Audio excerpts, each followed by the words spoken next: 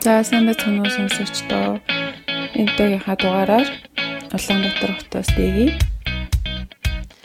Америкийн нэгдсэн улсын Сан Франциско хотоос тэгшээ мэдчилж байна. За сайхан намарчиж байна уу? Сан Франциско хотоор сайхан юутай вэ? Сайхан намарчиж байна уу? Хотоор Сан Франциско хот уусаа жилийн 4 улирал бараг адилхан байдаг болохоор бараг л хэвээрэл байж байна. Тий. За Улаанбаатараар бол маш налгар намар болж байна. Өчигдөр гэхэд бараг 11-2 градус хүртлээ шүү дээ. Тийм үү? Сайхан болсон ба штэ.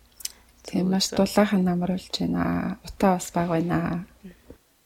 За одоо дээр утааны улирал эхлэндээ утахгүй яана санаа зовж шүү. Тэгэхээр зя тэгээд хоёроо тэгээ шууд ном руугаа орох уу? За тий.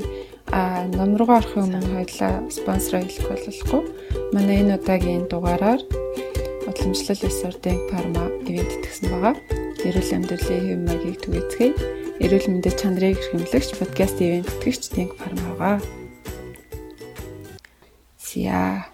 За битээр энэ удаагийнхаа дугаараар маш сонирхолтой нэгэн номыг сонгож авсан байгаа.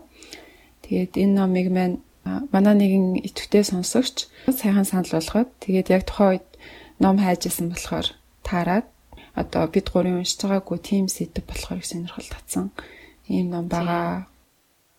Баярлаа. Гоё ном санал болгосон байна. Үнэхээр номондоо ороод би өөр ингээд уншсаар байгаа дуусгасан. Тийм маш сонирхолтой ном байсан гэж хэлмээр байна. За номны нэр болохоор Unnatural Causes. Тэгээд зохиогч нь Richard Shepard гэдэг эмч хүн байгаа. 2018 онд хэвлэгдсэн. Сайхан хэвлэгдсэн ном боловч нангаахын шинжилгээ ухааны ном дотроо маш олон хүн уншиж бас нэлээд өндөрөөр үнэлэгдсэн номнуудын нэг тооцогдож байгаа юм ном байна. Зохиогч маань Richard Shepard гэдэг хүн маань болохоор Английн одоо хамгийн томоохон одоо цаатлын шинжилгээний эмч тийм хүн байгаа. Тэгээд энэ хүн маань ерөнхийдөө ямар ажил хийдэг вэ гэхээр за шүүх хэмжээний цаатлан шинжээч гэхээр нас барагчдын цогцыг нь цаатлан шинжилээд тухайн хүний одоо үхлийн шалтгааныг нь тодруулдаг, тухайн эмчилгээний уншин ямар байсан, эмчилгээ нь хэр үр дүнтэй байсан гэдгийг нь тодруулдаг тийм хүн байгаа. Тэг ялангуяа энэ шүүхийн эмнэлгийн цаатлан шинжээч гэж хэлэхээр үхлийн шалтгаан тодорхойгүй хэрэгүүд дээр голчтой ажиллаж тэр хэрэгүүдийг ингэж тодруулдаг гэсэн хүн гэж ойлгож байна. Тэгээ эмч маань амьдралынхаа туршид нийтдээ 23 мянган хүн дээр цаатлан шинжилгээ хийсэн юм байна. 23 мянга гэхэр чинь л асар томтоо тий. Тэгээ бид нар одоо өгсөн хүн гэхээрээ л ямар их айцтай байдаг лээ. Энэ хүн бол амьдралынхаа турш өдөр болгон ийм нас барагчтай ингэж нүүр тулж тэтэнтэй ингэж ойрхон ажиллаж байсан юм хүн байна. Тэгэхээр одоо ямар тийм өндөр тий сэтгэл зүйн бэлтгэлтэй ажил вэ гэдгийг нь сонсоод ойлгох байхаа та бүхэн. За тэгээд уг эмчийн маань ажиллаж исэн кейсүүд болохоор маш тийм Англида болон дэлхийд алдартай томоохон кейсүүд байсан. Томоохон аллах ч юм уу эсвэл осол аваарууд дээр ажиллаж исэн.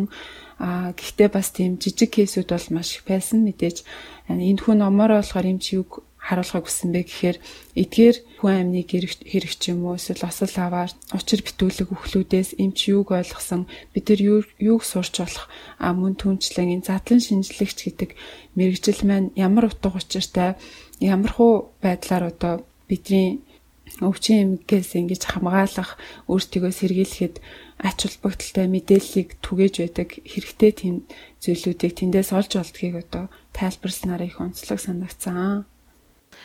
За энэхүү Richard Shepard гэдэг эмч маань болохоор ерөнхийдөө Англи улсын Hyde Park Corner гэдэг сургуулийн St George's Hospital гэдэг тэр сургуульд докторийн зэргийг хамгаалаад 1977 онд хамгаалаад тэгээд түүний дараа дахиад 10 жил зөвхөн шүүхийн задлан шинжилгээний эмч болохын төлөө 10 жил postgraduate гэдэг зүйлээр хамгаалсныхаа дараа ингээд 16 жилийн дараа шүүх эмнэлгийн задлан шинжилгээний хүн болсон байгаа.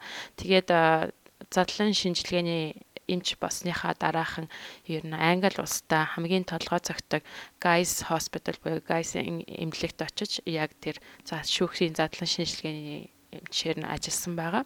Тэгээд Сайдэгийн хэлсэнчлэн маш олон улсад танигдсан том хэрэгүүдээр ажиллаж байсан үнэхээр тийм чадвартай задлан шинжилгээний эмч байгаа. Тухайлбал гэх юм бол Лондонд басан том бөмбөгдөлтийн үе байсан. Түүнээс гадна 1980-ад онуудад болсон томоохон аллагууд бүр 10 хэдэн хүн нас орсон томоохон аллагууд номон дээр бас гардаг л да. Мөн Лондон хотод болсон усан онгоцны осол гэх зэрэг маш том хэрэгүүдээр ажилласан. Мөн Диана Гүнжийн Франц улсад явж ослоор нас орохт нь тэр хэрэг дээр нь бас ажиллаж байсан гэх мэтчлээ. Ер нь маш том хэрэгүүдээр ажиллаж байсан эмч чадварлаг эмчийн төв байгаа. Тэгээд саяхан 2016 онд ном гарахаас 2 жилийн өмнө болохоор post traumatic stress disorder гэж одоо сэтгэл зүйн хувьд гутрал үүсэн тийм одоо өвчин байдаг. Тэрүүгээр онцлогдоод бас тийм сэтгэл зүйн өвчт болсон боловч энэ хүн номыг бичээд тэгээд буцаад хэвийн зүйлдээ ороод тэгээ ажилдаа дахин эхэлсэн байгаа. За тэгээд ном руугаа орохоос өмнө дэги бит хоёр одоо бүлэг бүлгээр мэдээж яриад явна.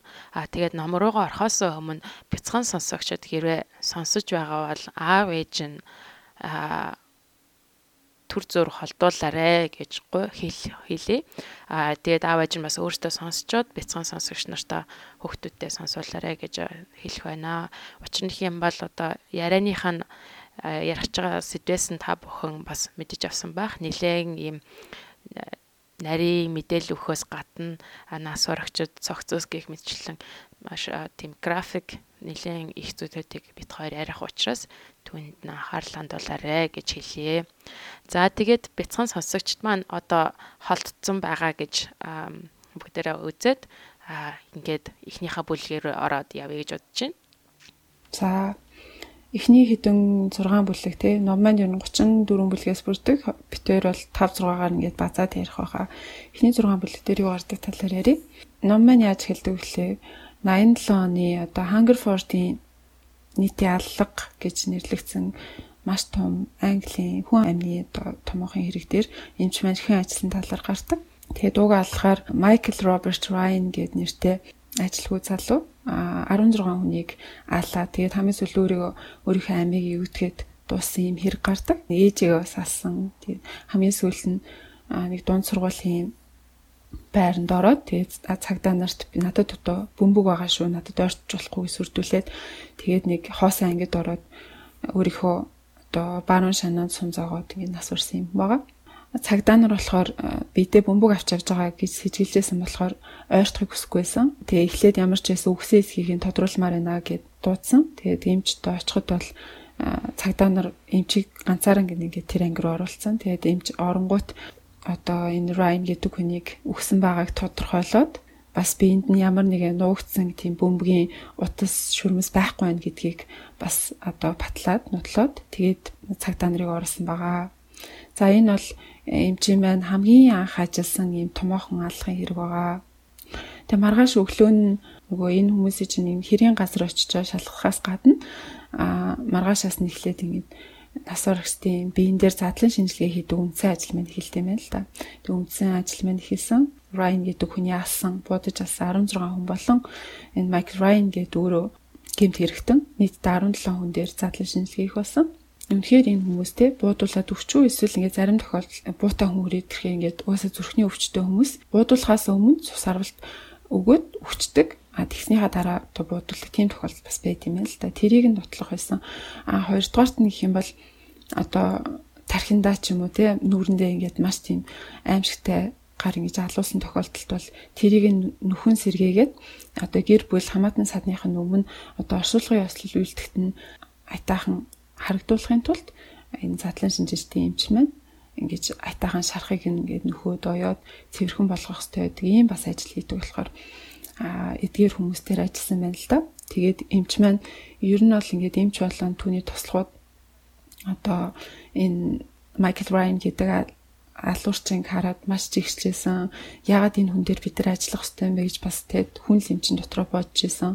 Тэгээд нөгөө үгсэн 16 хүнийг бас маш их өрөвдөж гашуудах сэтгэл төрж исэн боловч тэдний үндсэн мэрэгжил нь бол хүн болгонд те хүн тухайн хүн ямар хүн байсан хамаагүй хүндэтгэлтэй хандаж өөрсдийнхөө ажлыг хийх гэдэг тийм зүйлээсэн болохоор өөрсдийнхөө тэр сэтгэл хөдлөлийг даваад бүх хүнтэй адилхан хүн гэдэг утгаар нь хандаад ингэ задлан шинжилгээ хийсэн байгаа. За тэгээд эмч маань ер нь яаж ингэж ийм өөрийнхөө сэтгэл хөдлөлийг ийм мундаг удирддаг болцсон бэ гэж тэг үхэлтэй ингэж аимшиггээр нүүр тулдаг болцсон бэ гэдгийгүүд энэ хүний бага настай бас их холбоотой болоо явчихж байгаа юм л да. Багада бүр одоо 9 настай байхад нь ээж нь нас барсан байдаг. Ээж нь болохоор бүр хууч өвчтэй, зүрхний хууч өвчтэй. Одоо ухаан орсон цагаас нь л эхлээд ээж нь байнга эмнэлгээр яваастай, байнга эмнэлэг зүрхний хагалгаанд ордог. Гэртээ бараг ирж чаддгүй эмнэлэг твтээстэй тийм хүн байсан.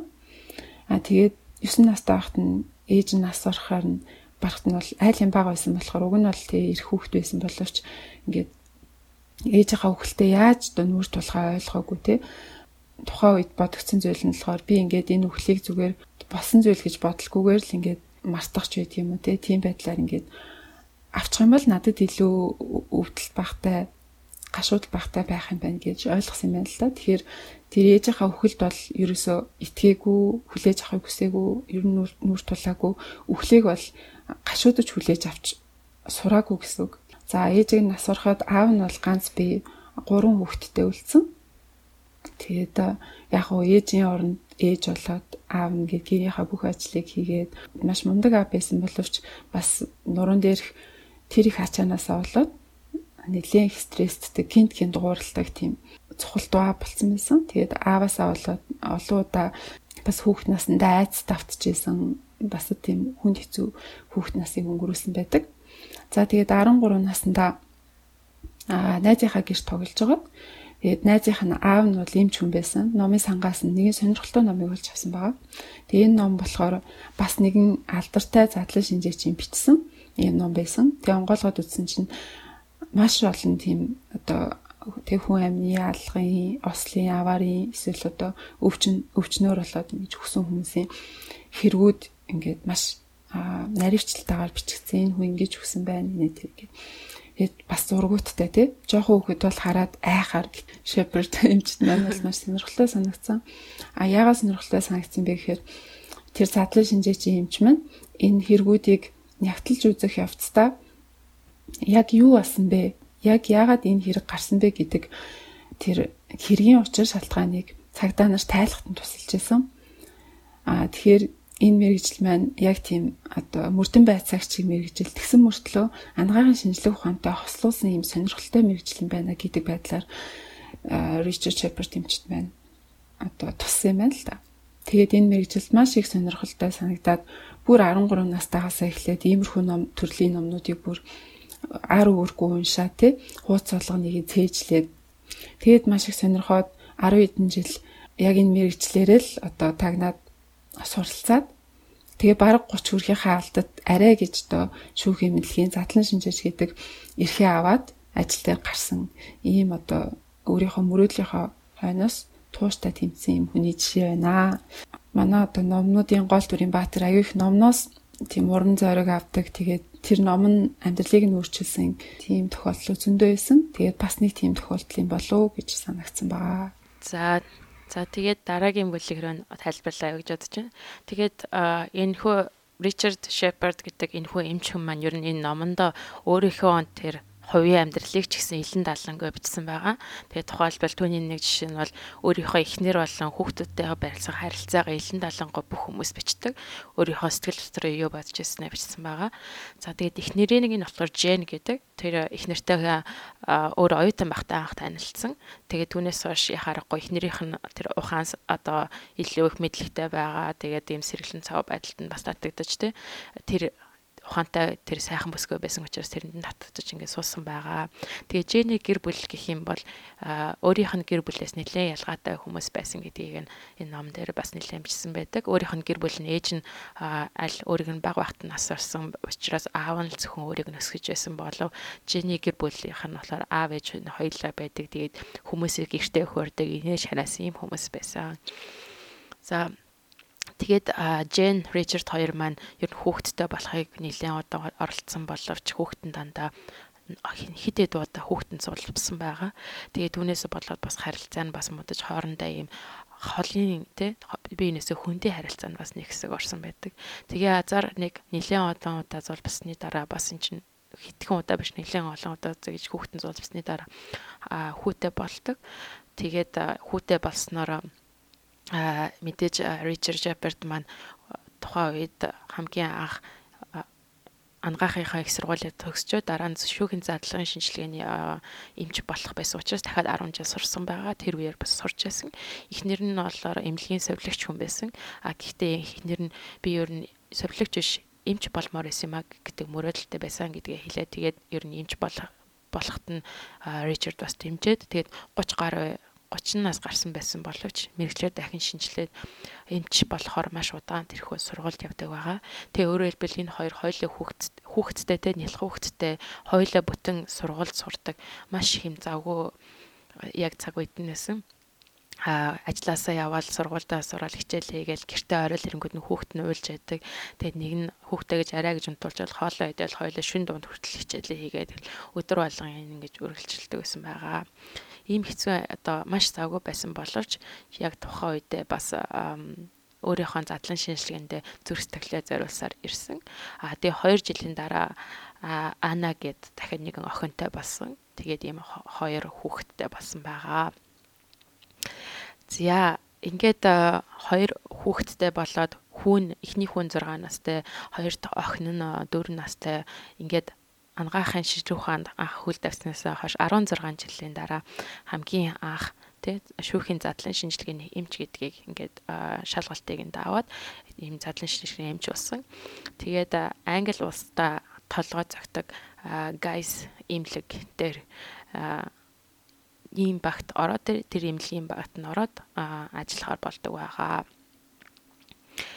Тэгээд яг энд ажиллахад хамгийн анхны хэрэг нь нэг залууг хутгалсан хутгалж амь насыг хүнээсэн юм хэрэг байсан. Анх хэргийн газар дээр очиход энд бол маш нарийн тайлбарсан байлаа гэхэд хутгалж хүнөөхөд нүүрэн дээрх шарах сорой бид нар ингээд зүгээр шарах сорой гэж хэлэх боловч түүнийг нь 3 4 төрлийн шарах байгааг нь хэлдэг. Тэгээд эдгээр шарахууд нь ямар учиртай өндөр газраас унахад тохиосон юм уу газар чирхэд гардаг юм уу гих мэтчлээ маш олон төрлийн шарах сорой байдаг. Тэгээд үүнийг нь шинжээд мөн яг аль хэсэгт нь хутгалсан байна ямар өнцгөөс хутгалсан байна хутга нь дотор нь ороод дотоод эргэтэнд нь ямар байдлаар одоо хөдөлсөн байна гих мэтчлэн эдгээр зүйлийг харах юм бол зөвхөн цогцсноос нас орсон хүний биенээс яг тухайн үед ямар үйл явдал болсныг хүртэл ингэж ойлгох боломжтой байдаг юм аа гэдгийг маш юм тодорхой байдлаар тайлбарладаг байгаа. Тэгээд энэхүү хамгийн анхны хэрэг нь яг 4-5 удаа хатгалуулаад ингээд нэг гаражныхаа нэг газараас чирэгдээд ингээд нүүрэн дээр нь зөөрөн сорь болцсон байсан. Тэгээд яг юу басныг нь эмч маань яг тодорхой байдлаар нь тайлбарлаж өгөөд тэгээд энэ хэрэгтнийг нь бас барьсан ийм хэрэг байгаа. За тэгээд түүнээс гадна эмч маань ер нь задлан шинжилгээний эмч гэдэг маань зөвхөн хэргийн газар тож задлан шинжилгээ хийхээс шүүхийн задлан шинжилгээ хийхээс гадна бас сургуулиудад бас хичээл заадаг байсан байгаа. Тэгээд оюутнуудад бас хичээл заадаг. Тэр зүйлээс хамтдаа байдаг байсан байгаа. За тэгээд энэхүү одоо оюутнуудад хичээл заадаг гэдэг хичээлийнхэн зарим нэгэн зүйлээс бас бидэнд ердийн хүмүүст бас хэрэгтэй гэж бодож байгаа нэг зүйл нэг юм бол маш энгийн үгээр тайлбарлах юм бол тэр нь бол хүний биеийн температур болон амьсгаа барсны дараа бие хөш гэдэг нэг 2 зүйлийн давхаас энэ чи жоохон тайлбарлах гэж бодож байна. Тэгээд хүн ер нь нас урсанаас хойш мэдээж эрдэнэ байж байгаа температур нь ундаг. Тэгээд хвчлэн нэг кино ч юм уу ТV шоунууд дээр гардаг нь хүний биеийн температурыг хураац болоод хэдэн цагийн өмнө нас барсныг тодорхойлох боломжтой гэж хэлдэг бол эмчийн хэлснээр бол тийм зүйл нь бол худлаа. Тэр нь бол маш тодорхойлох маш хүнд зүйл. Учир нь гэх юм бол хүний нас хүйс тэгээд түүнээс гадна тарган бөдүүн ч гэдэг юм уу тий эсвэл орчны температур, өрөөний температур, гадааны байдал гих мэтчтэй маш олон зүйлээс хаана хатгалуулсан, доошоо харж унсан байна уу эсвэл дээшээ харж нас орсон байна гэхээс бол маш олон зүйлээс хамааран тодорхойлох боломжгүй байдгаа гэж хэлсэн. За тэгээд rigor mortis гэд байгаа. Тэр нь болохоор амьсгаа хураасны дараа бие хөшөх юм процесс байгаа.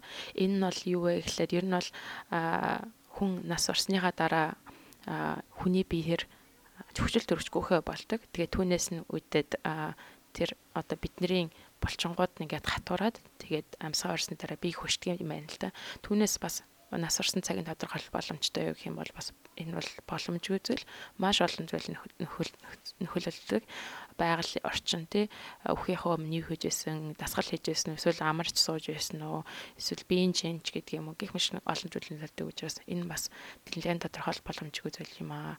Тэгээд ер нь хамгийн тодорхойлох боломжтой нь яг задлан шинжилгээний газар очиад задлангаар гарахаар ер нь хамгийн найдвартайгаар ер нь тодорхойлогддог юм байна. За тэгээд ерөнхийдөө ингээд хүн нас барсны дараа яваад ингээд харахаар сая биеийн температур нь булаа. Тэгээд бие нь хөштэй юм байна. Тэгээд түүнийхэн дараа болохоор энэ бие нь болохоор decompose буюу ингээд задардаг байгаа. Тэгээд тэр нь болохоор 3 төрлийн аргаар задардаг гэсэн. Тэгээд ялзрал,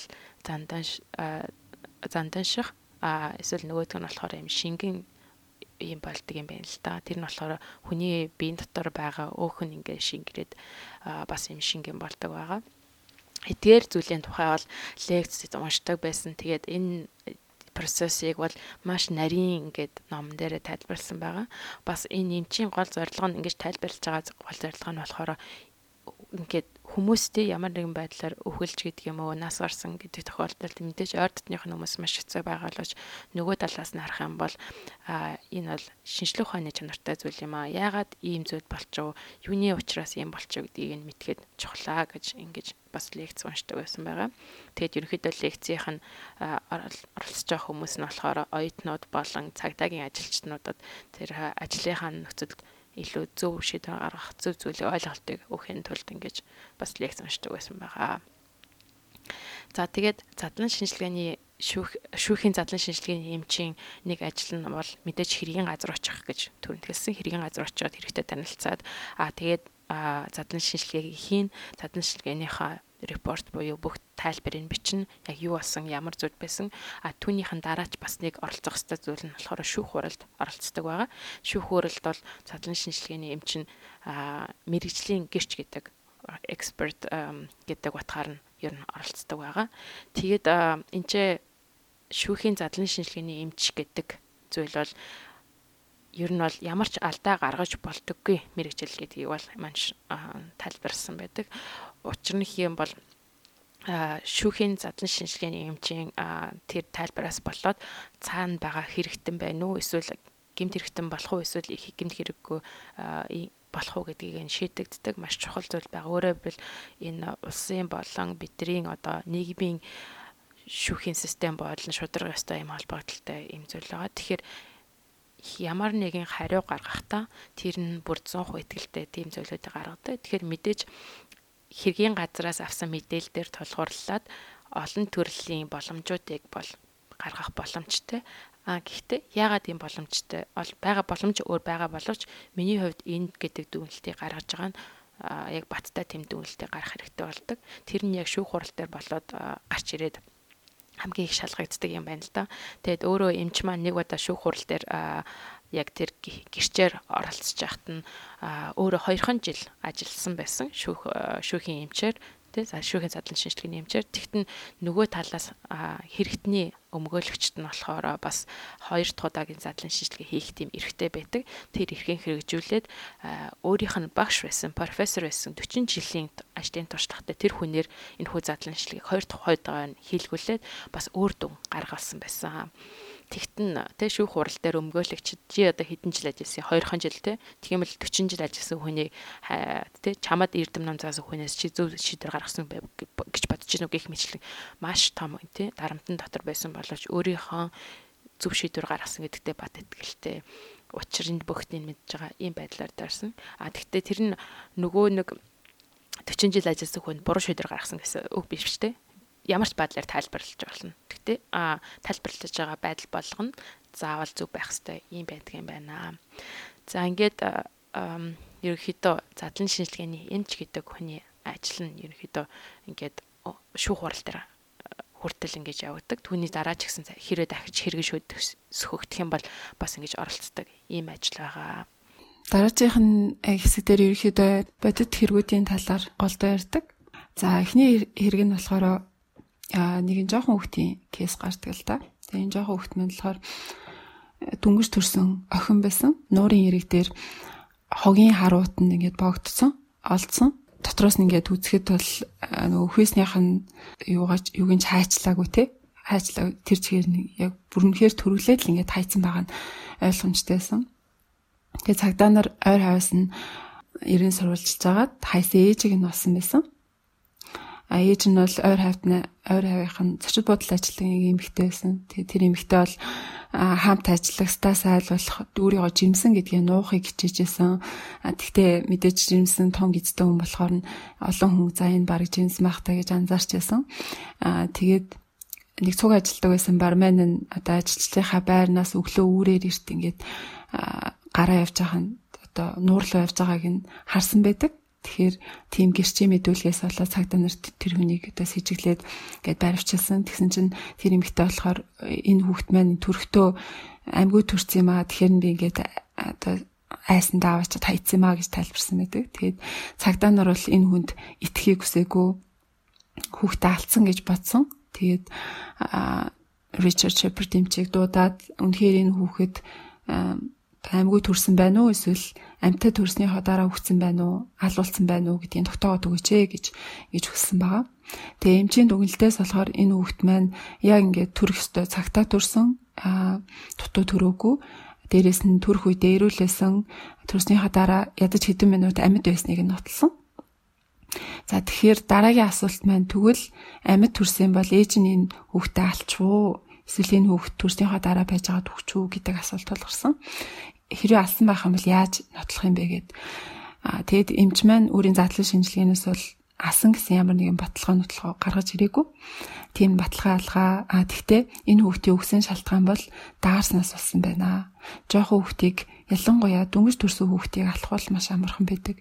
Ердөө л төрснийхэн дараа өлгийдэхгүй байхтал те хүүхд 15 минутын дотор үхт юм аа. Даарснаас болоод одоо дүнгийн төрсөн хүүхд бол 15 минутын дотор л нас орчдөг. Энэ л жоох хүүхдийг алахуулаа аюу амархан байдаг. Ямар нэг үйлдэл хийх хэрэггүй зүгээр л орхичход л ингээд хүчдэг. Энэ эмэгтэй болохоор ингээд хүүхдээ санаатаагаар те хүүснийхаа төлөө шүүхийн шийдвэр өгж гарсан бэ гэхээр 2 жил одоо хяналтанд байгаад тэгээд 1 жил сэтгэл мэдрэлийн эмчилгээнд орох ёстой гэдэг тийм шүүхийн шийдвэр сонсон байгаа.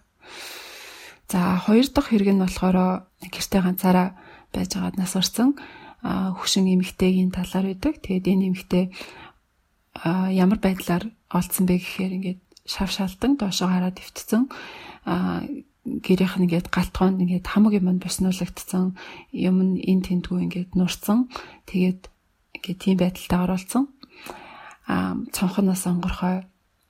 Тэгээ цагдаа нар ямар нэгэн одоо хүн орж гараад энэ хүнийг алчвуу гэд шинжилж үзсэн. Гэтэл ямар нэг тийм уулмар олдоогүй. Хүн орж гарсан ч юм уу эсвэл халдсан ч юм уу тийм уулмар олдоогүй байгаа. За тэгээд ийм учир битүүлэг хэргийг тайлбарлахын тулд мөн адил эмчийг мань дуудсан байгаа. Тэгээд эмч очиод оншилсан нь болохоор бас даарснаас болсон гэдэг оншил гаргасан байгаа. Яагаад даарснаас болсон бэ гэдгсэн чинь За ер нь бол ганцаараа амьдардаг хөвшин хүмүүс халаалтынхаа мөнгийг төлж чадахгүй ч юм уу эсвэл ухаан санаа норж гардаг нөхцөлд одоо халаалтаа асаахаас марцсан ч юм уу. Тийм тохиолдол айгүй их байд юм л да. Даарснаас уулж гэртээ нас урж байгаа хүмүүсийн их хувь нь хөвшин хүмүүс байдгаа гэж юмч тайлбарсан байдаг. Цагдаа нар болохоор гэтээ энэ ч ерөөсөө авцалдахгүй штэ энэ үнжээ шалтан өвтөж байгаа үстэй даарсан бил ягаад хугацаа тайлцсан байгаа юм бэ гэдгсэн чинь энэ high tense die syndrome буюу өөхийнхөө өмнө хамгийн ма тайчих гэдэг тийм синдром байд юм аа. Энэ яадаг вэ гэхээр хүн үнэхээр дараа бүр ингэ температур нь биеийн температур насар унахаараа юу мэдэрдэг вэ гэхээр айгүй халууцж байгаа юм шиг тийм мэдрэмж төрд юм аа. Тэгээд тэгснээсээ болоод зарим хүмүүс хугацаа тайлдаг халууцж ийн гэж өөрийгөө мэдэрч байгаа болохоор тэгээд энэ бол айгүй олон ингэж даарснаас болоод өгч жагаад амьд гарсан хүмүүсийн хэлсэн үг байдаг. Би яг ингэж ухаалтгахаа өмнө маш их одоо халууцлыг мэдэрсэн гэд үндэ бол тухайн илэрчээсэн шинж тэмдгүүн маш их даарад одоо өгөхөд ойрхон байсан тийм шинж тэмдгүүд байгаа. Мөн гэрийнх нь одоо тавилгууд яагаад ундуу сундуу байсан бэ гэд тэгэнгүүт ингэж нуугдах одоо сэтгэл зүйн сэтэл төртэй байна л да. Ямар нэг юмны ард орох одоо ширээний доор булан дохойд орох ч юм уу одоо шүүгэн дотор орох ч юм уу тэгмээр санагдд юм байна. Тэгээд тэхийн тулд шүүгэн дотор байсан хамаагийн ба буснуулах ч юм уу гаргах ч юм уу үйлдэл хийсэн байна гэж ингэж тайлбарласан байгаа. Тэгээд үүнээс болоод цагдаа нар за тэгвэл энэ хүн үнэхээр хүнээр алуулаагүй юм байна. Тэгээд өөрөө өгсөн юм байна гэдгийг тогтоосон байгаа. За тэгэд энэ хөгшин эмэгтэй шүүх эмнэлгийн хариуг сонсох одоо хурал дээр нь эмчээс гадна залуухан цагдаагийн цагдаагийн офицер л байсан.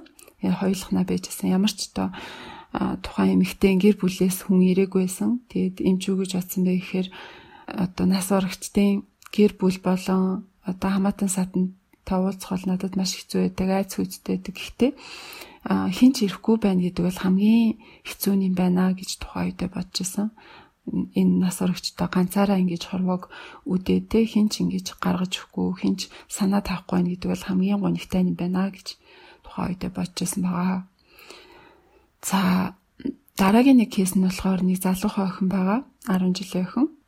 Ундаг өвчтэй унтчих та гинтэг нас орсон. Энэ охины гэр бүлийнх нь аав ээж нь ах эх чинь маш их ордоо харуулсажсэн, гонглжсэн. Эмч бол ер нь бол баргийн өмнөд ингэж сэтгэл хөдлөлөө давж чаддаг, удирдах чаддаг хүн байсан боловч энэ гашуудж байгаа аав ээж ах ээжийнх нь хажуудчаад яагаад ч юм бүр ингэж бүр санаасаа уйлмар санагдаад ийсэн. Бүр тийм их гашуудлыг тэр хүмүүсээс мэдэрчээсэн. Одоо залуухан охиноо алдчихлаа. Хамгийн гол нь өөртөө бидний буруу байсан юм биш байгаа да. Бид нар ямар нэгэн зүйл хийж чадах байсан юм биш байгаа да. Унтчих та бидрийг дуудаад орилсан байхад нь бид нар сонсоогүй биш байгаа даа ч гэх юм уу. Тиймэрхүү тийм харуулслууд байсан. Тэгээд энэ бүхэнд эмчээс хариулт авахыг хүсэжсэн. Тэгээд эмч бол зөвхөн үнийг л хэлсэн. Бодлоо шинжилгээний хариунаас юу гэж гарсан бэ гэхээр тухайн хүүхэд бол яг тэр уналтынхаа өвчнөд зориулаад зохистой эмээ хэрглэжсэн ямар нэгэн тунган хэтрүүлэх зүйл гаргаагүй. Унтчих та гинтхэн одоо ингээд энэ одоо өвхлийн шинж тэмдэг илрээд ойрсон байж магадгүй. Гэхдээ бараг л орилоогүй байх магадлал маш өндөр. Ер нь сэрээгүй байж байгаа төгсөн байх магадлал маш өндөр эснийг тогтоогоод дээрэс нь хэрвээ ингээд сэрээдээ аав ээжигээ дуудсан байсан ч гэсэн аав ээж нь ирээд ямар нэгэн зүйл хийх огт боломжгүй байсан гэдгийг аав ээжт нь хэлсэн. Энэ бол зүгээр аав ээжийг нь тайвшруулах гэж хэлж байгаа биш. Үнэхээр бодит явдал тийм байсан байгаа.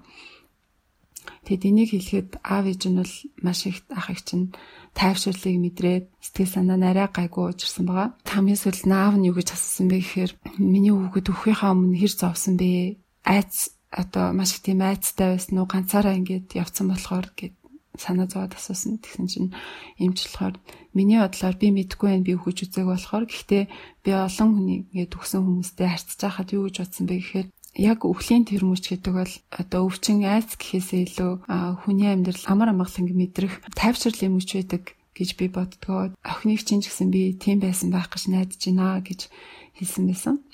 Дээрэс нь олон хүн буруугаар ойлгодог. Задлан шинжилгээ хийж гэн гээд энэ тэмдгүү огтлж хэрчээд тийм бол огт хийгээгүй. Задлан шинжилгээний эмчнэр гэдэг бол нас барагчтай маш их тийм хүндлэлтэй харьцдаг. Аль болох шаардлагагүй тийм зөвсөлтүүдийг бол хийдэггүй.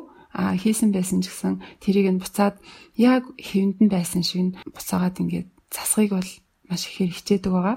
Тэгээд харин хагалгаанд ороод ч юм уу те залуу эмчнэр ингээд хаяа нүүрнийх нь хавцаа, хоолойных нь нэлээд дээгүүр хэсгэр ч юм уу ингээд зүссэн байдаг. Тэрийг ингээд одоо задлан шинжилгээний эмч бол маш их тийм цэвэрхэн оёход асар их цаг хугацаа зарцуулт юм шүү.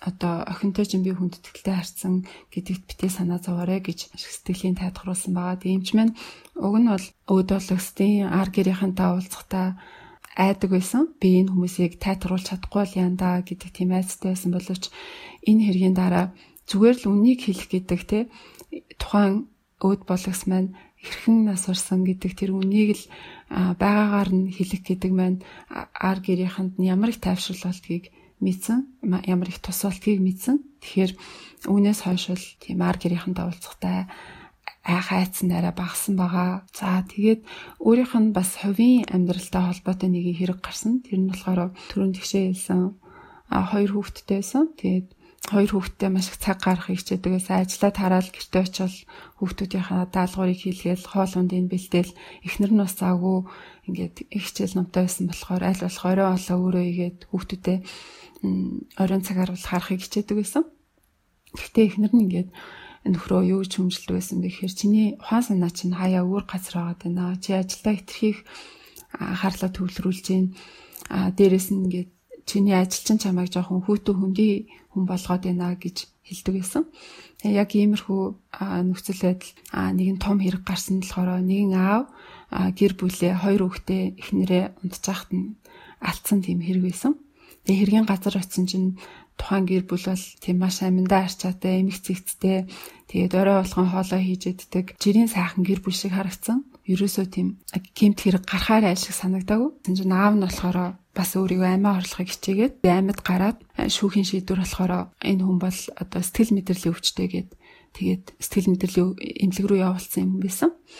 Тэгээд сэтгэл мэдрэлийн эмнэлэгт очиод нөгөө авч тухайн эмнэлгийнхаа нэг эмчтэй учир ургуулад тэр эмчтэй болохоор за би өндөө бол галзуу юм шиг жүжиглэж байгаамаа, би галзуу юм биш.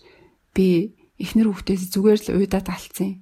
Бүр ядраад исэн гэд тэгж хэлсэн байсан. Тэгээд нөгөө сэтгэл мэдрэлийн эмнэлгийн эмч чинь айгаад цагдаа нарт энийг нь хэлсэн байна л да. Тэгээд цагдаа нар дахиад энэ хүнийг баривчлаад саатуулаад басан байгаа. Тэгээд энэ хэрэгээс доктор Шеперд юу гэж ойлгосон бэ гэхээр энэ аав те хичнээн ингээд гэр бүлдээ цаг зарцуулдаг тийм арчаатай аав байсан байж болно. Гэхдээ дотроо бол ингээд гэр бүлээсээ уйдаад ядраад эдрийг алччихсан гэд бодчихсон гэдэг чинь ямар аимшигтай вэ? Би ч гэсэн одоо гэр бүлтэйгээ ингээд цаг зарцуулдаг сайн аав байхыг хичээж байгаа ч гэсэн миний ухаан санаа ажил руугаа яваад ухаан санаа өөр тийшээ байх юм бол би бол гэр бүлтэй үнэхээр цагаа зарцуулж, сэтгэлээ зарцуулж гэж хэлж чадахгүй байна гэд өөртөө бас их сургамж авсан байгаа. За тэгээд энэ хэсэгт гардаг хамгийн сүүлийн хэрэг бол нэгэн залуу эмэгтэй хамтран амьдрагч найз залууга одоо хутгалаад боомлоод алсан юм хэрэг байсан.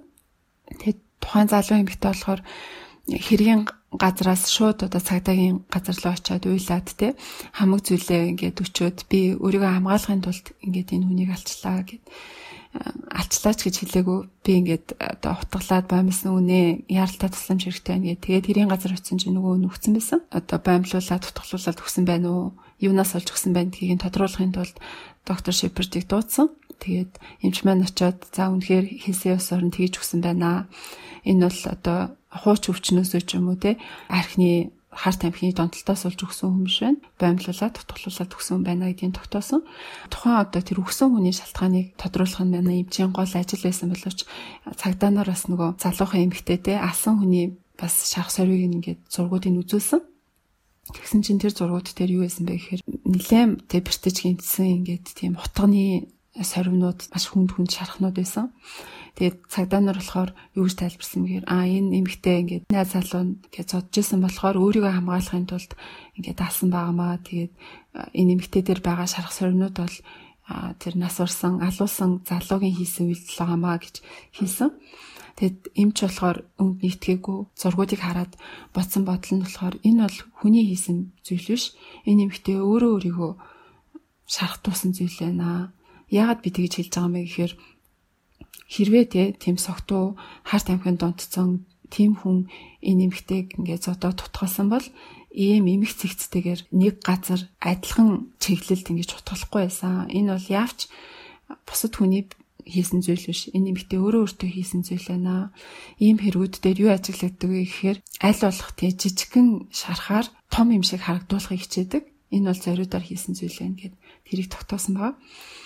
Тэгээд эмч өөртөө ч гэсэн ингэж хэлж байгаадаа итгээгүй. Ягаад тэгэхээр тухайн одоо хэрэг үйлсэн эмэгтэй бол маш залуухан, гин цайлган төрхтэй одоо хэлсэн үгэнд нь хүн болгон барыг итгэхээр тийм зан характертай эмэгтэй байсан болохоор эмч бас өөртөө ч гэсэн ийм дүгнэлт гаргаж байгаадаа итгээгүй. Тэгээд шүүхийн шийдвэр юу гэж гарсан бэ гэхээр иргэдийн төлөөлөгчд тухайн эмэгтэй хэлсэн үгэнд нь итгээд тэгээд энэ эмэгтэйг бол зүгээр сэтгэл мэдрэлийн эмчид эмчлүүлэх хэрэгтэй. Тэгээ буруугүй гэсэн тийм дүгнэлт гаргасан. Тэгээ эмч болохоор юу гэж бодсон бэ гэхээр хэрвээ би ингээд хохирогч болон хэрэг үйлцсэн хүмүүсийг өөрийнхөө одоо субъектив бодлоор ингэж дүгнээд тах юм бол энэ миний ажилд саад болж магадгүй. Би зөвхөн өөрийнхөө шүүх эмнэлгийн задлан шинжилгээний дүгнэлт юу гэж гарсан тэрэндээ л үнэнч авах хэрэгтэй байна гэж энэ хэрэгээс бол ойлгосон. Тэгээд үүнээс хойш бол тухайн хэрэг гэмт хэрэг шүүхтэр очиод яаж хийгдсэн гэдгийг нь бол огт анхаарахаа байсан. Зөвхөн л одоо өөрийнхөө шүүх эмнэлгийн задлан шинжилгээний үр дүнд ач холбогдол өгдөг болсон байгаа. За тэгээд дараагийн хэсэгт нь болохоор эмч маань ер нь би тий энэ удаан жил ажиллах энэ үедээ ерөөхдөө өөрийнхөө тийм хамгийн нарийн мэрэгчсэн тэр зүйлээ сонгож авах хэрэгтэй байна гэдгийг бас бодож байсан. Тухайн үед өөрийнх нь ажиллаж байсан газрын дарга Ян Вест гэдэг хүн бол ерөнхийдөө буу болон тесрэх бодис бөмбөгийн одоо хамгийн дэлхийд мэд танигдсан тийм нэртэй шүүх эмнэлгийн шинжээч хүн байсан байгаа. За тэгэхээр өөрийнх нь миний доктор Шепердийн хувьд болохоор ерөнхийдөө хутагны нарийн мэрэгчлэр дагнсан зүгээр юм байна гэдэг юм бод ер нь төрсөн байгаа. Үүний нэг жишээ гэх юм бол ийм нэгэн хэрэг гарсан юм байна. Настай бараг 80 гаруй настай нэг өвгөн хүн гэртээ маш ингээд хотголуулаад гэрээр нь дөрөн цус болоод ингээд нас орсон байхаа ингээд цагдаад нарт олсон байгаа. Тэгээд тухайн үед нь охин нь сандарч гүйж орж ирээд тэнцээ машин дотор сууж байсан. Тэгээд хэргийн газар очиод ингээд харж яасан. Харахад цагдаа нарын дүгнэлтээр бол энэ өвгнийг дээрэм тонол хийх гээд хүмүүс иж гэрийн дээрэмдэд тэгээд хутгалчаад аллаа. Тэгэхээр энэ аллах байсан юм байна гэдэг тийм дүгнэлт гаргаж ирсэн боловч Шеперд хэргийн газар дээрээс гараад хэлсэн нь болохоор үгүй энэ хүн бол амиа хорлсон байна гэж хэлсэн. Тэгээд цагдаа нар бол тэр үедээ бол тэр хэргийн газар хэрвээ амиа хорлсон байх юм бол утга нь байх ёстой үедтэй гэж хэлээд маш олон хүмүүс зэрэг ажиллаж байсан боловч утгыг ерөөсөө олоогүй. Гэсэн хэдий боловч Шеперд бол яг амиа хорлсон байх нь гарцаагүй. Утга нь бол бидний одоо нүдэнд орол байх ёстой гэж хэлэхэд бол тэнцээ ажиллаж байсан хүмүүс бол бид бүгдээрээ хайж байгаа зү гэсэн юм шинжтэйгээр харж байсан байгаа. За тэгээд үр дүн юу байсан бэ гэхээр яа харахгүй нэг охин сандарч орж ирэхдээ арын нэг гаражт нь машинаа тавихтаа тэр охины машиныг холдуулдаг гэхэд машиных нь яар дугааныхын дор нь нөгөө өвгөний амиа хорлсон хутгын эндээс олцсон байгаа. Яагаад ингэж доктор Шеперд өөрийнхөө дүгнэлт нь маш ихтгэлтэй байсан бэ гэхээр асуусан асуулт нь болохоор энэ танаа аав чинь солгоо хүн байсан гэж асуусан. Тэгээд тэрийг нь бол тийм яг гэсэн. Тэгээд тэгж асуусан учир нь их юм бол гүрээнийхэнтэй тэр хүзүндийнх нь хавцаа болохоор 2-3 шигийн жижигхэн юм зүсэлтүүд харагдаад тэгээд хамгийн сүүлийнх нь зүсэлт нь хамгийн том болж тараад тэр нь ингээд хамгийн артерийн цуцсан дээр нь тараад хамгийн их цусаалтаа тэгээд энэ хүн амиа алдсан байсан. Тэгээ хамгийн ихний тэр жижиг зүсэлтүүд нь ойрхон тэгээд зүүн талдаа байсан. Зүүн солгой хүн ингэж өөрийгөө зүссэн. Эхлээд ерөнхийдөө амиа орлож байгаа хүмүүс их хвчлэн болохоор өөрийгөө зоригжуулах ч гэдэг юм би чадна гэдэг эсвэл хотгоныхаа эрэг шалгах ч юм уу гэдэг зорилгоор эхлээд нэг хит удаа ингэж жижигхэн зүсдэг байгаа. Тэгээд зориг ороод ирэхээр хамгийн сүүлд нь ингээд яг эцсийнхаа зүйлээр эцсийнхаа утаглаад ингээ амиа орлдог байгаа. Тэгээд яа харахгүй амиа орлсон байдаг гэсэн ингээд тогтоогдсон. За тэгээд түүний дараа болохоор өөрийнхөө нарийн мэрэгжлийн хутга гэдэг зүйлийг бас сонирхож байсан боловч нөгөө талаас бас нийгмийн ухамсар гэдэг зүйлээ бас нэлээд бодож байсан. Үүнтэй холбоотой нэг хэрэг нь болохоор 28 настай Нигерийн гаралтай Африкийн Нигер улсын гаралтай хүн цагдаагийн газар түр хоригдож байгаад нас урсан байгаа. Тэгээд шүүхийн задлан шинжилгээнээс ингээд харахад бол уушигны өрөвслөөр одоо нас урсан байна гэдэг бол ийм шууд задлан шинжилгээ гарсан байгаа. Гэхдээ цаана бас учир байсан. Тэр нь болохоор уушигны өрөвсөл болон sickle cell trait гэдэг бас нэг юм өвчний улмаас нас урсан байна гэдгийг зүйл онцлогдсон байгаа. Тэгээд учир нь юу вэ гэхээр sickle cell trait гэдэг энэ өвчин нь болохоор ер нь Африк болон дундад Middle Eastern буюу тэр Африкийн орнуудаас ер нь ийм гаралтай өвчин генетикийн ийм мутац болсон ийм өвчин байгаа. Тэр нь болохоор генетикийн нөгөө нэг улаан эс нь ерөнхийдөө цөөрөөд зарим улаан эс нь энгийн улаан эс, зарим улаан эс нь болохоор ийм sickle хэлбэртэй буюу ийм жижигхэн бөөрийн хэлбэртэй. Тэр нь болохоор өөр төрлийн функц үзүүлдэг юм улаан эсвэл мутацлагдсан юм өвчин байдаг. Тэгээд эдгээр өвчтэй хүмүүс яадаг вэ гэхээр малярия гэх мэтчлэн өвчнөд болохоор нэрвэгддэггүй. Малариагээс ийм дархлаатай болцсон байдаг боловч нөгөө талаас харах юм бол улаан эс нь ингээд яг өөрийнхөө функцийг хийж чаддаггүй болцсон байдаг учраас одоо хүчил төрөгч багтаа орчинд ороход амь насанд нь маш аюултай байдаг. Тухайлбал өндөр ууланд авирах гэдэг юм уу, хүчил төрөгч багтаа өрөөнд орох гэх мэтчлэн энэ тохиолдолд амь насанд нь аюултай байдаг. Тэгээд энэ залуугийн хувьд яг юу болсон бэ гэхээр түр хоригдох газар барьж авах хугацаанд цагдаа нар ерөнхийдөө гарын хойдолд нь байгаа. Тэгээд доошоо ингээд шалруу ингээд дараад ингээд тий томато болох гээд ингээд ардаг шүү дээ. Ингээд арж явт нь яг харахгүй нэг юм жижигхэн өрөөнд байсан. Тэгээ олон хүн байсан. Түүнээс гадна уушгинанд нь тийм хангалттай хүчил төрөгч авах боломж байгаагүй. Тэгээд энэ залуу 28 настай энэ залуу бүх түүнээс гадна бусд эрүүл задлан шинжилгээний хариунд бүх зүйл нь эрүүл гарсан боловч зөвхөн энэ өрөвслөөс болоод алдаа гарсан байгаа. Эндээс ингээ юу гэж харагдсан бэ гэхэлэр энэ цагдаагийн байгууллагууд ч гэсэн өөрсдөд нь алдаа байна. Учир нь юм бол ямар хүмүүстэй яаж харьцах те хэрвээ ийм шинж тэмдэгтэй өвчтөн байх юм бол юу хийвэл энэ хүний амь насанд алдах боломжтой вэ гэдгийг нь бас тийм зөв тийм дасгал сургуулах хэрэгтэй. Тэгээд тийм instruction гэж өгөх хэрэгтэй байдгийм байна гэдгийг энэ одоо зүйлийг бас цагдаагийн байгууллагад ч гэсэн хүчний байгууллагад ч гэсэн дотороо иргэдийг тэ хохирохгүй байх гэдэг үүднээс нь бас өөртөө одоо сайжруулах шаардлагатай байна гэдгийг бодож байсан. Тэгээд энийг яаж сайжруулах вэ гэдгийг бас өөрөө бас тухайн үед ойлгоогүй байсан байгаа. За ингээд ийм цагдаагийн байгууллага хүчний байгууллагаас гадна ягараагүй өөрийнх нь хутганы мэрэгчлэн болох гэдэг зүйтэй бас нэлээд бас хөөсөр ирсэн.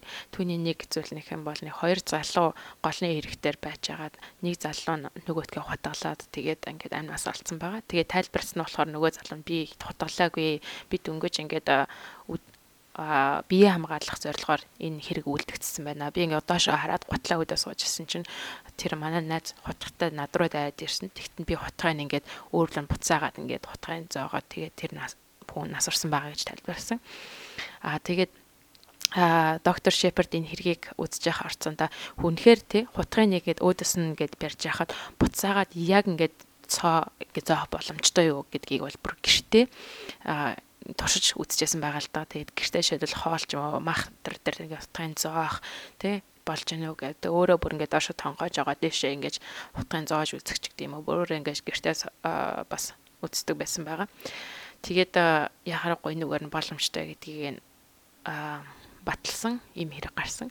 Тэгээд ерөөхдөө хутганы мэрэгчлэн болно гэдэг үднээс бол байнга гэртээ те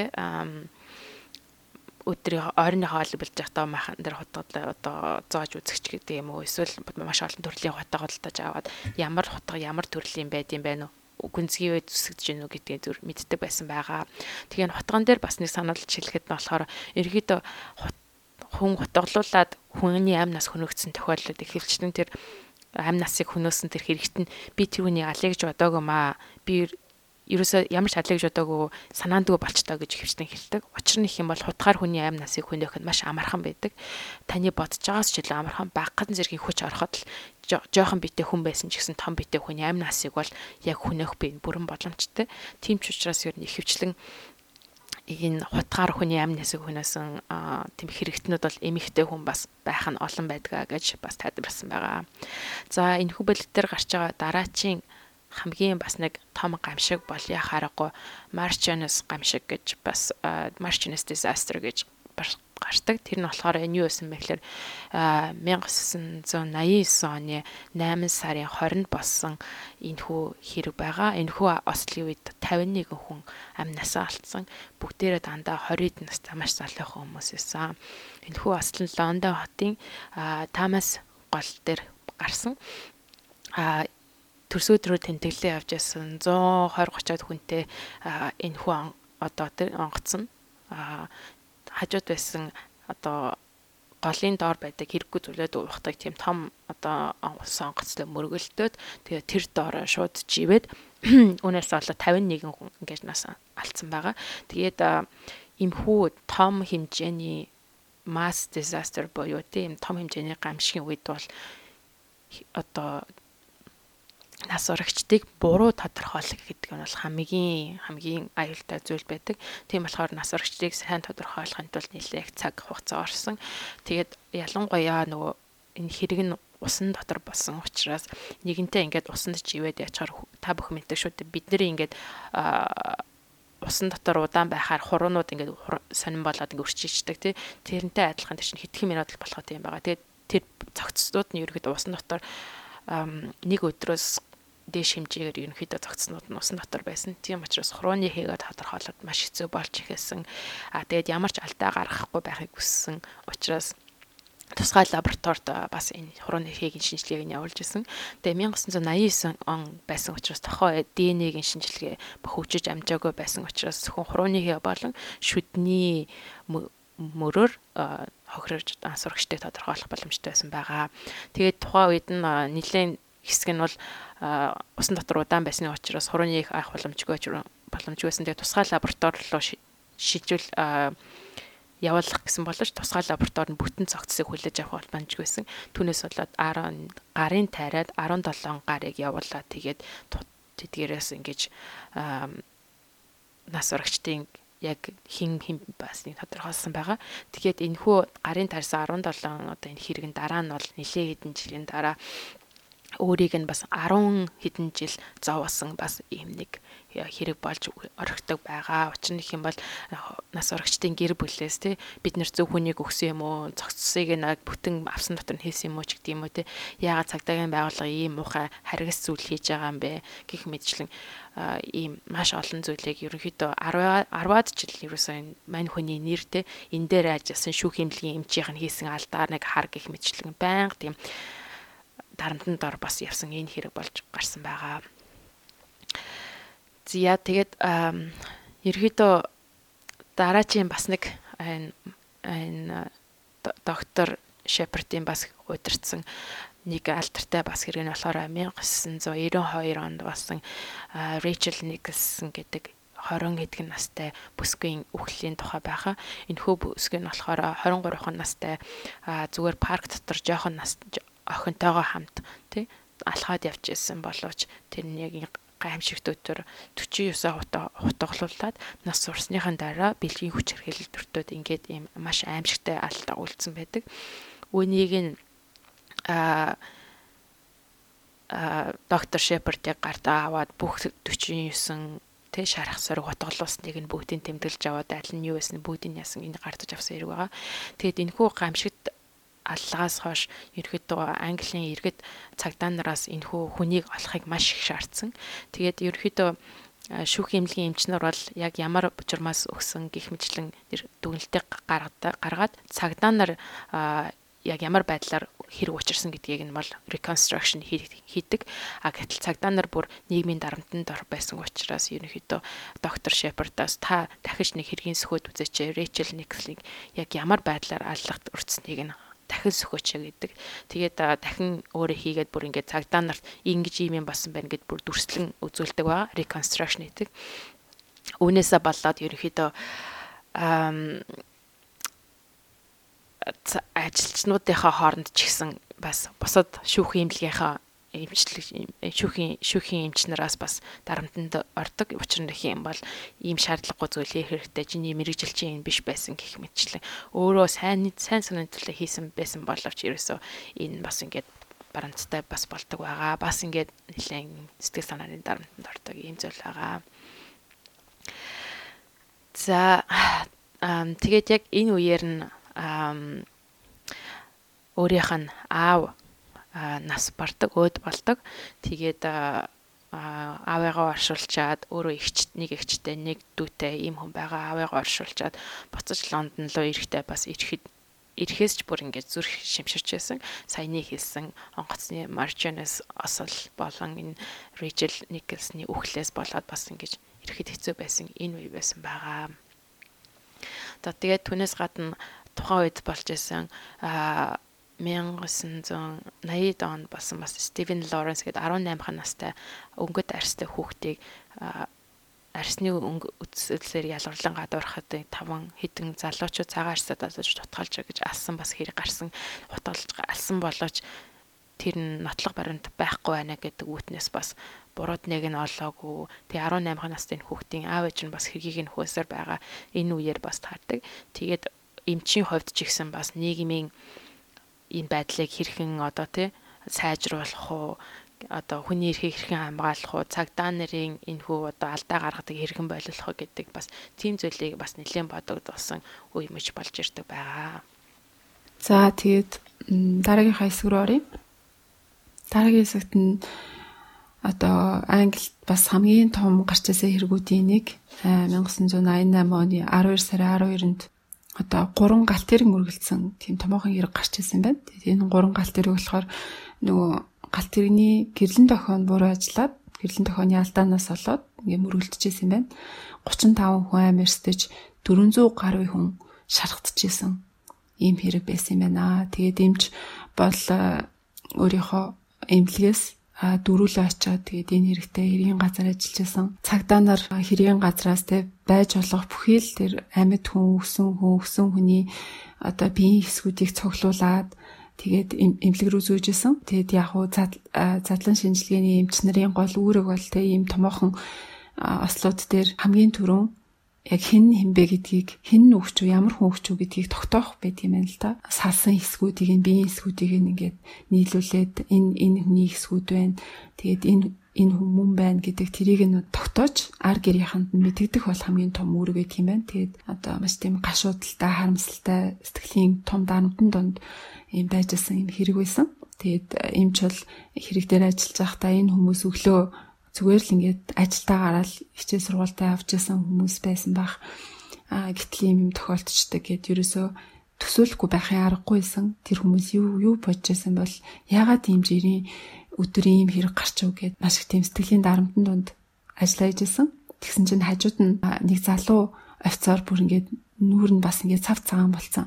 Арай гэж ингээд ажиллаа хийгээл явж исэн. Тэгээд эмч та зүгээр үг гэд тэр цагдаагаас асуусан чинь цагдаа би зүгээрээ намайг нэг л зүйл аварч чинь тэр бол энэ ажлын дараа би нислэгийн бэлтгэлтэй би нисэгч болох гээд ингээд сургуультанд явж байгаа тэр л намайг аварч чинь та ч гэсэн орлоод үзэхгүй юм уу ямар гоё гэж тэгж хэлсэн. Тэгэд эмч бол тухайн үедээ тэгээ ажлынхаа энэ их стресснээс өөрийгөө аврахын тулд ямар нэгэн зүйл хийх ёстой гэж бодож байсан болохоор энэ бол гайхалтай санаа шиг санагдсан. Тэгээд тэр офицертай цуг нисэгч болох тийм бэлтгэл сургуультан дээр очиод тэгээд анх удаа тэнгэрт жолооны ард сууж үзээд ингээд хөөх тэр мөч бол ингээд хамаг тэр стресс нь ард нь холдоод тэнгэрт үүлэн донд маш тийм амар амгалан тайвширлыг мэдрээд энэ надад хэрэгтэй зүйл байсан байна гэж бодсон. Тэгтээ буцаад ингээд газар дээрээ бууж ирсэн чинь би ямар хүн бэлээ? Манай эхнэр ямар цаагүй илээ? Би 2 хүүхдүүдтэй цаг гаргах хэвээр би ингэж одоо өөрийнхөө олдож байгаа цөөхөн цагаа зөвхөн өөртөө зориулаад иж болохгүй, хуваачихсан байж болохгүй гэж бодоод тэгээд энэ нислэгийн сургуультаа болдог байгаа. Тэгтээ бол эхнийх нь хичээл маш их таалагдчихсан байгаа. Тэгээд бас нөгөө хэрэгүүд рүүгээ орё л доо. Бас нэг жоохон хүүхдийн хэрэг гардаг. Тэр нь болохоор 10 сартай хүүхэд гэртээ одоо ганц бие согтуу ээжтэйгээ цуг байж байхдаа нас орсон байдаг. Тэгээд цагдаа нар бол энэ хэргийг маш их сэжигжсэн. Яагаад тэгэхээр ийм хар таймыг хархин дондцсон хүмүүс бол хүүхдээ гэмтэх санаатай болоо санаандгүй гэмтэх магадлал маш өндөр байдаг. Зарим тохиолдолд бүр хүүхдээ хар тамхи ч юм уу одоо арх өгөөд мансууруулад тэгээд уйлахыг нь зогсоох ч юм уу тийм зүйл хүртэл хэрэгэлдэг болохоор эмчийг дуудаад энэ хүүхдийн үхэлд ээж нь буруутай эсийг тогтоогоод өгөөч гэж хүссэн байгаа. Тэгээд эмчийн шинжилгээний дүнгээс бол хүүхэд ямар нэгэн гадны нөлөөгөөр өгсөн нотлохоо байгаагүй. Тэгээд эмч болохоор энийг жоохон хүүхдийн генетийн үхэл буюу СИЗ гэдэг онш тавьсан.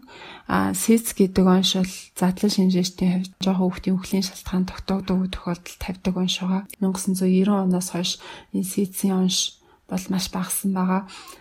Өмнө нь бол одоо 100 хүүхдэд 2 удаа тохиолддог байсан бол одоо бол 1000 хүүхдэд 3 тохиолддог ийм болсон маш их багассан ийм онш байгаа. Үүний ард нь болохоор эцэг эхчүүдэд хүүхдээ бити доош нь харуулж унтуулж байгаа ч гэдэг тийм томоохон кампейнд ажил өрнөсөн. Тэгээд энэ зөвлөгөөнөөс болоод эцэг эхчүүд одоо хүүхдээ дээш нь харуулж унтуулдаг болоод тэгснээрээ хүүхдийн үхлийн эрсдэл нэлээд багассан юм байна. СИЗ гэдэг онш тавигдах нь бас нэлээд багассан юм байна.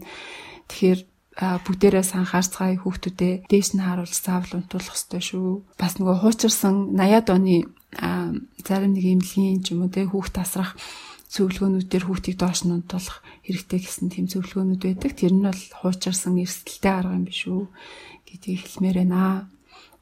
За бас нэг хүүхдийн хэрэг гардаг. 6 сартай хүүхэд гэрийнхаа галтгооны өндөр ширээн дээр яжгаад ингээд ширээнээс унаад нас орсон тийм хэрэг байсан. Тэгээ ээж нь бол тухайд хоол хийжсэн хүүхдээ ширээн дээр юм кар сетэн дээр ингээд тавьсан байсан. Тэгээд бүсийг нь бүслээгөө одоо орхисон байснаас л хүүхэд нь хөрвөөгөөд унаад нас орсон юм одоо осл байсан. Тэгээд шинжилж үзэхэд бол энэ хүүхэд бол унснаас болоод тийм гадны бэртлээс болоод өгсөн тийм зүйл биш байсан.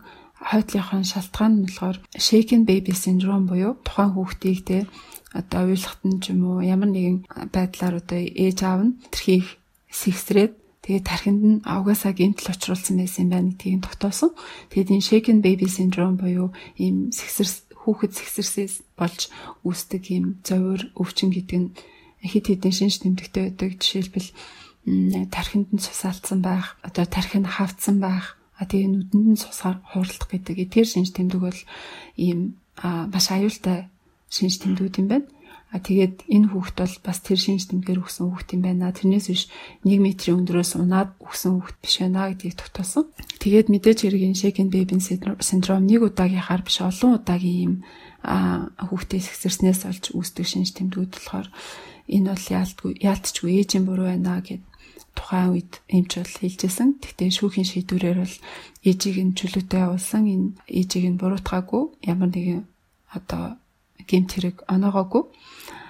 Гэхдээ бусад хэрэгүүд дээр болохоор одоо яг адилхан ингээд shaken baby syndrome-оос болоод хүүхдээ алдсан хэрэг дээр хэрвээ ингээд ээж аавуудыг нь буруугүй гэд ингээд явуулчихаар дараа нь дахиад хүүхд төрүүлээд тэр нь бас өөхөх магадлал айгүй өндөр идэм байна. Тийм хэрэгүүд бас Англид айгүй олон гарч ирсэн юм байна. Тэгээд энээс цагдаа нар шүүхийн байгууллага сургамж аваад хэрвээ нэг удаа хүүхд нь ийм одоо торгилтоос болоод ээж аавын буруугаас болоод нас орчих юм бол хоёр туудаа нь хүүхд төрсэн тохиолдолд тэр хүүхдийг заавал эцэг эхээс нь тусгаарлана гэдэг хууль хүртэл байгаад тэр хууль хэрэгждэг юм байна. Иймэрхүү хуулиуд ч юм уу ялангуяа задлан шинжилгээтэй холбогдлолтойгоор хуулийнхаа системийг сайжруулах иргэдэд зөв мэдээлэл өгөх гэдэг зүйл маш хэрэгтэй юм шиг санагдсан. Нэг Монголд нэг задлан шинжилгээ шүүх хэмжлэхээр тэрнээс хол баймар юм шиг тийм нэг сэтгэл байдаг штэ бүгдээрээ нэг мухай газар гэсэн тийм биш гэдгийг бол амар ойлгох чухал юм функцтэй газар юм шиг байна. За тэгээд түрүүн бас тэгшээ хэлжсэн.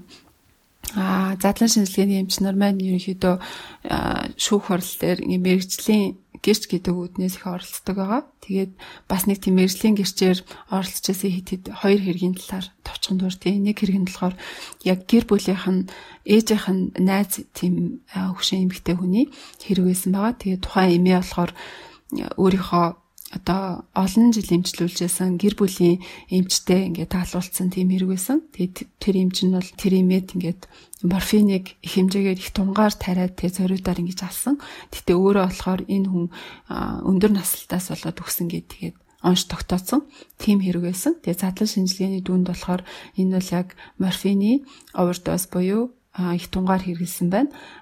Дээрэс нь жирийн үе байсан бол өндөр наслалтын уншин зүв байна гэд өнгөрөөгөө ар гэрийнх нь задлан шинжилгээний хүсэл тавихгүй байсан байж магадгүй. Гэтэ энэ удаад бол задлан шинжилгээний хүсэл тавьсан. Яагаад гэхээр тухайн эмч маань serial killer буюу тийм олон хүнийг давтан ингэж алсан тийм гэмт хэрэгтэн байсан тогтоогдсон. Яаж вэ гэхээр айгүй тийм хөшөө хүмүүсийг эмчилдэг голдуу гэрээр нь очиж ингэж эмчилдэг эмч байсан юм байна л да. Тэгээд хөшөө хүмүүсийг ингээ бүр айгүй дотны хүн болоод найз нь болоод тэгээд өв хөрөнгөө айл болох одоо тэр эмчид үлдээх талаар нь ятгаад тэгээ гэрээслээ тухайн хөшөө хүмүүс ингээ за энэ эмчид би өв хөрөнгөө үлдээлээ тэдэн хувийн үлдээлээ ч гэх юм уу гэрээслээ өөрчлснийхэн дараахан удалгүй тухайн өвчтөнгүүд маань нас орчдөг байгаа. Тэгээд тэр нас орсон шалтгаанууд нь дандаа л хөшөлтөөс олсон гэдэг тиймэрхүү шалтгаанууд байсан. Тэгээд цагдаа нар с ิจ гтэй санагдаа судлаад үзэхэд бол энэ хүн ийм хэрэг үйлцэн нотлогдсон байгаа. Мэдээж хэрэг цагдаа нар зүгээр нотлох чадахгүй. Ийм задлан шинжилгээний эмч нарын тусламжтайгаар ингэж нотлсон байгаа. Тэгээ бас эмчнэр өөрсдөө юм хийн гэхээр бас аимшигтай санагдсан л та. За хоёр дахь бас нэг хэрэг нь болохоор одоо Shepherd эмч маань өөрөө нэг дүгнэлт гаргасан, задлан шинжилгээний дүгнэлт гаргасан. Тэгсэн чинь тэр дүгнэлтийг нь одоо шүүх хурлын эсрэг талын одоо задлан шинжээч нь өөр дүгнэлт гаргасан юм нэг хэрэг байгаа. Тэгээ тэр нь болохоор нэг салах гэжсэн эхнэр нөхөр байсан. Эхнэр нь нөхөртөөгөө ингээ муудалцаа байж байхдаа тэгээд одоо нөхөр нь ингээд эхнэрээ утгалсан юм байна л та. Тэгээд өөрийгөө бас хамгаалахын тулд нөхрөө утгалаад тэгээд алдсан юм хэрэг байсан. Тэгээд эмчийн дүгнэлтээс болохоор эхнэр нөхрийнхээ шарахыг аль хэлийг нь хараад энэ бол үнэхээр өөрийгөө хамгаалахын тулд нөхрөө утгалаад алдсан хэрэг байна гэж дүгнэлт гаргасан. Тэгсэн чинь нөгөө эсрэг талын задлан шинжээч нь болохоор үгүй энэ бол өөрөө өөртөө үзүүлсэн тийм гэмтэл байна. Энэ бол нөхрийнх нь утгасан хэрэг биш байна гэж хэлсэн. Тэгээд эмч доктор Shepherd болохоор өөрийнхөө зөв гэдгийг хоёр зүйлээр батсан. Нэгдүгээрт нь болохоор энэ эмэгтэй бол утгалуулж байхдаа надад утгалуулж байгаа биш зүгээр ингээд гизрүүгээ цохиулж байгаа юм шиг мэдрэмж төрсөн гэж хэлсэн. Энэ бол тэр болгон хүмүүсийн мэдээд идэг зүйл биш. Тэрний юу гэхээр яг ингээд утгалуулж байхад зарим тохиолдолд үнэхээр ингээд утгалуулж байгаа биш цохиулж байгаа юм шиг мэдрэмж төрд юм байл та. Энийг бүр үнэхээр утгалуулж үзсэн зарим хүн л мэддэг тийм ховорхон зүйл өгдөг. Тэгэд энийг тэр эмэгтэй яаж мэдсэн байх вэ? Үнэхээр утгалуулсан болохоор л мэдсэн байж таараа гэж нэгдүгээр хэлсэн. Хоёрдугаарт нь болохоор нэг тохооныхоо хойдолд утгалуулад тэгээд нөгөө гараа бас адилхан утгалуулсан байсан. Тэгээд нэг гарынхын тохойн утгалуулсан байхад нөгөө гараа өөрөө гэмтэж чадахгүй. Тэгэхээр энэ бол ялцчгүй гадны гэмтэл байна өөрөө утгалж чадаагүй гэж ийм хоёр зүйлээр ингэж батлаад шүүхтээр нэлээд тэм том нотлогоо олгож оруулж исэн юм хэрэг байна. За тэгээд үүний дараа ерөөдөө 2000 он гарч эхлээд ерөөдөө DNA-гийн шинжилгээ бас одоо гэмтэрийг илэрхийлээд нэлээд бас тустай үүрэг гүйцэтгэж эхэлдэг байгаа. Түрүүний бүлэг дээр дурдж байсан Стивен Лоренс гэж 1993 онд амнасаа олцсон 18 настай байсан энэ өнгөт артай залуугийн цамцсан дээрээс нь DNA-гийн шинжилгээгээр нөгөө сэжиглэгдэжсэн 5 залуугийн хоёрных нь одоо DNA-г олцсон учраас хоёр залууг нь буруутай бодлогож шоронд ингэж хийдэг байгаад энэ бол 2011 онд болсон зүйл. Тэгэхээр гэмтэрэг гарснаас хойш бараг 20 жилийн дараа ингэж хийгдсэн байгаа. За тэгээд 2001 онд хамгийн анх түрүүнд ярьсан Marianas disaster буюу одоо Голландын хотын гол дотор болсон 51 хүний амнасыг залуухан хүмүүсийн амнасыг авч чадсан энэхүү том хэргийн сүүлийн final report буюу хамгийн сүүлийн тэр мэдээлэл нь гарч эхэлдэг байгаа. Ингээд цагдаагийн газраас хэлсэн нь болохоор яах аргагүй энэ гэмт хэрэг одоо осол гарсан байна. Тэгээд энд амиа үргэсэд болон амиа үргэсдийн төрөл төрөсд нь болохоор ерөнхийдөө хүн болон системийн алдааны одоо хохирогчд болсон байна гэж бүрэн ингэж түгэнсэн байгаа. Тэгэхээр тухайн үед ингээд л нэг 11 жилийн турш задлан шинжилгээний эмчийг буруутгаж ирсэн хүмүүсийг тодорхойлуулаагүй гэмэчлэг маш зүйлээр бурдж ирсэн ингээд нэг юм амардаг байгаа. Тэгээд энэ хугацаанд ерөнхийдөө доктор Ричард маань ерөөдөө юу хийж ирсэн бэ гэхлээр энэхүү томоохон осол аваарууд тий террорист халдлагууд болоход ерөнхийдөө Лондон болон Англи улс бэлэн байна уу? Түүнийг ямар хуу байдлаар бид бэлтгэх ёстой вэ гэдэг зүйлийг энэ бол өөрийнхөө хамт ажиллагчтайгаа нийлээд ийм бэлтгэлүүдийг хийж өгсөн байгаа. Тухайлбал Хедвард буюу Лондонгийн онгоцны бодол дээр олон хүн насварсан тохиолдолд тэдгээрийг хэрхэн задлан шинжилгээ хийх үү, ямар байдлаар дүүргэгсдгийг одоо амьд гаргахгүй, шархсан хүмүүсийг хэрхэн одоо хааш айл эмнэлгүүд рүү гаргахгүй гэдэг юм ийм олон хүнийг хамаарсан гамшигын тохиолдлуудыг бас ингэж бэлдэж эхэлсэн байдаг. За ингээд яг энэ үеэр нь яг 2001 он гэхэд түрүүнд хэлсэн нөгөө дэгийн дурсан 3 галт тэрэг мөргөлдсөн ч гэдэг юм гих зэрэгтэй харьцуулахад ерөнхийдөө Английн нийтийн систем одоо нийтэн тээврийн систем нь бол нэлээд хамаагүй дэрсэн байдалтай байдаг. Яг энэ үеэр 2001 онд та бүхэн мэдж байгаа 2001 оны 9 сарын 11-ний халдлага Америкийн нэгдсэн улсын Нью-Йорк хотод болдог байгаа. За энэхүү халдлагыг гарсны дараа Ричард Шепард маань Англи улсыг төлөвлөд Англи улсаас амь өргөсдгийг очиж авах гэдэг ийм үүрэгтэйгээр Нью-Йорк хотод руу явдаг. Тэгээд Нью-Йорк хотод очиод Америкчуудыг хийж байгаа энэ задлан шинжилгээ хийж байгаа бүх арга барил процессыг хараад бол үнэхээр бас биширсэн маш сайн маш өндөр чанартай хийжсэн.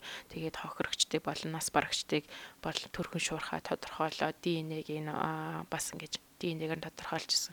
Ямар ч алдаа гарах боломжгүй маш сайн хийж байгааг нь харсан байгаа.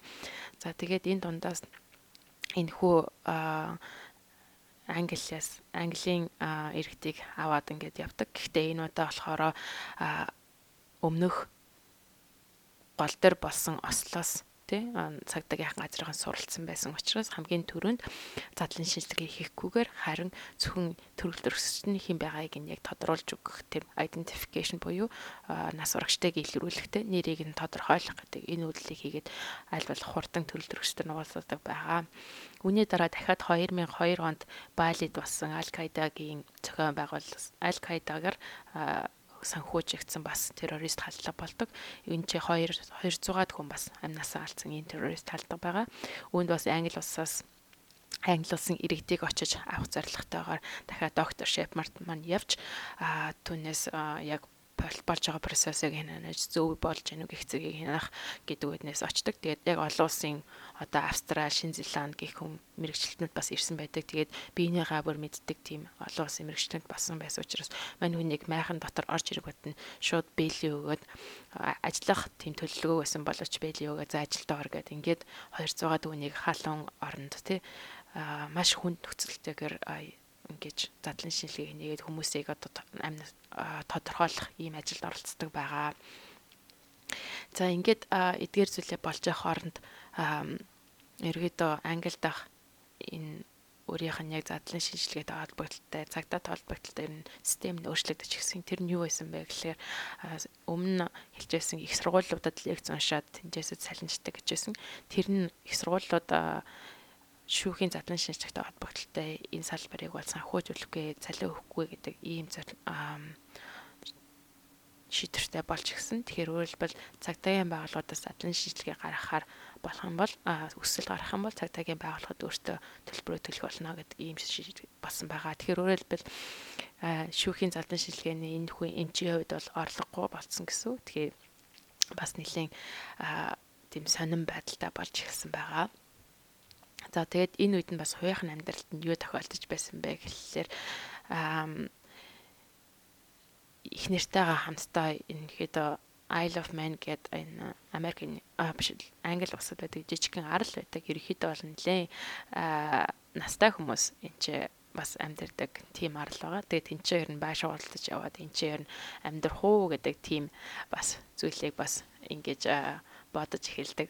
Тэгээд тэнцээр нь 2 жил их нэртэйгээ амьдардаг байгаа. За тэгээд энэ үед бас 1997 онд гүнж Дианагийн үхэлээр бас ажилтдаг гэж хэлсэн. Тэгээд Франц улсад очиод бас энэхүү маш том энэ хэрэг дээр очиж ажиллаад тухайн үед болж байсан Францын талаас удирдах явуулсан задан шинжилгээ хийж байгаа хүмүүсийг хянах, түүнийх нь үр дүнгийн яг зөв тодорхойлох гэх мэтлэн зүйлүүдийг бас хийдэг байгаа. Тэгээд Дианагийн өөрийнх нь бие цогцсон нь бол англи руу шууд онгоцоор нисгээд өөр хүн задан шинжилгээ хийсэн. Харин доктор Шепард болохоор Францд усад үлдээд тухайн үед машиныг нь жолоодж байсан хүний задлан шинжилгээг нь хянсан байгаа. Тэгээд хэдийгээр энэхүү задлан шинжилгээнд зөв явагдаж гин гэж бодсон боловч тухайн 2006 онд 900 хуудастай репорт хамгийн сүүлд гаргасан боловч хүмүүс бас энэ бол аллах байсан одоо машины осол аваар байгаагүй гэдэг тийм нэг conspiracy бас хийсэн хүмүүс байсаар байсан. Гэхдээ ерөнхийдөө энэ 10-аад жилийн судалгааны дараа болохоор энэ бол зөвхөн машины аваар байсан гэдэг зүйл гачирсан байгаа. За ингээд энэ үед бол түрүүнд хэлсэн гэр бүл одоо их нартайгаа хамтдаа ерөнхийдөө ойлаа тэр хөгшин настай хүмүүстэй байдаг газар ер нь тийшээ амьдрья гэд ажилласаа төр гардаг байгаа. Тэгээд ерөнхийдөө амралт аваад ингээд явж исэн боловч ерөнхийдөө ажил руугаа буцаж орох сонирхолтой болдог. Ингээд зүгээр сууж чаддгүй тий. Тэгээд буцаж ирдэг. Тэгээд 2 жилийн дараа буцаж ирэхэд бол ерөнхийдөө энэ шүүхийн задлан шинжилгээний байр байдал нэлээд бас өөрчлөгдсөн байдаг. Нэгдүгээрт нь болохоор нас урагчдын бол биеийн жин нэмэгдсэн байдаг. Нас урагчд ерөн тарган болсон байдаг.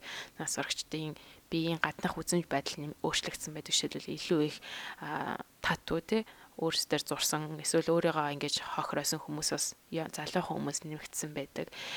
Түүнээс гадна задан шинжилгээний репорт гэж өмнө 3 хуудас бичдэг гэсэн бол одоо маш сайн тайлбарлаад нарийн бүх мэдээллийг бичээд дор хаяад 10 хуудас бичих хэрэгтэй гэдэг зүйл гарсан байдаг.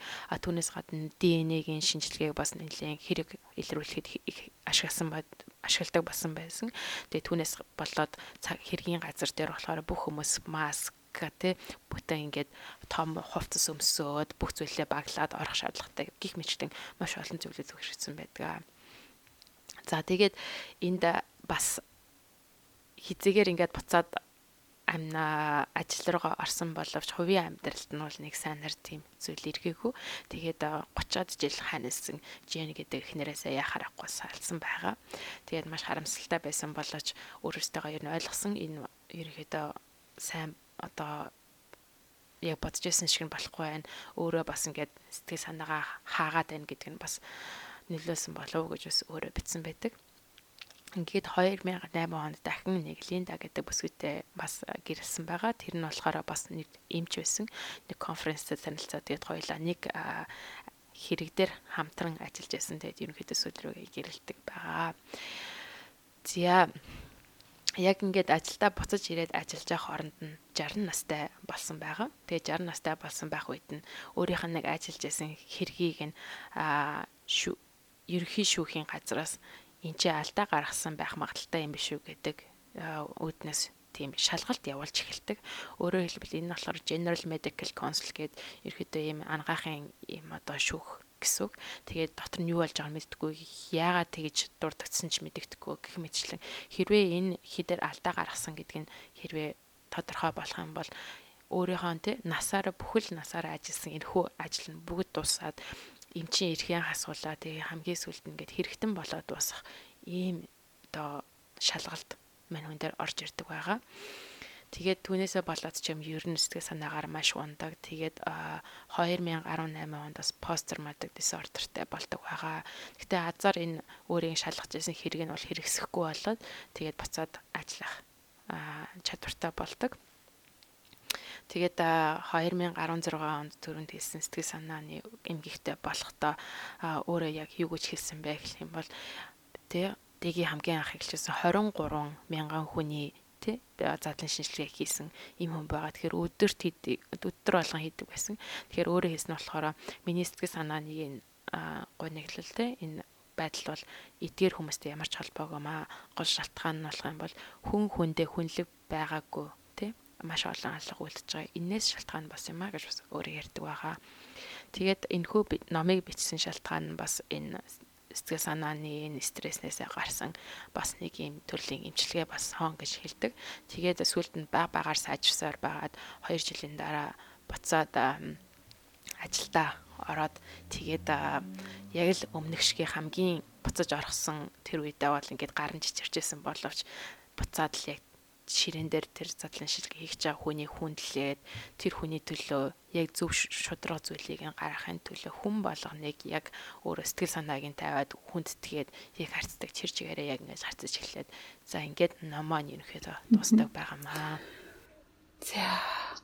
За ер нь бол нэлээд хүнд ном байсан. Гэхдээ битэрт айгүй олон зүйлийг шинээр бидний мэдтгүү салбарыг нээж өгсөн болов. Тэгээ бас өмнө битэр Стивен Хокинг ном уншихдаа байгалийн шинжилгээ ухааны номнуудыг бид нар түлхүүн уншнаа гэж амсаа ясаараа энэ удаад анагаахын шинжилгээ ухааны төрлийн ном уншлаа.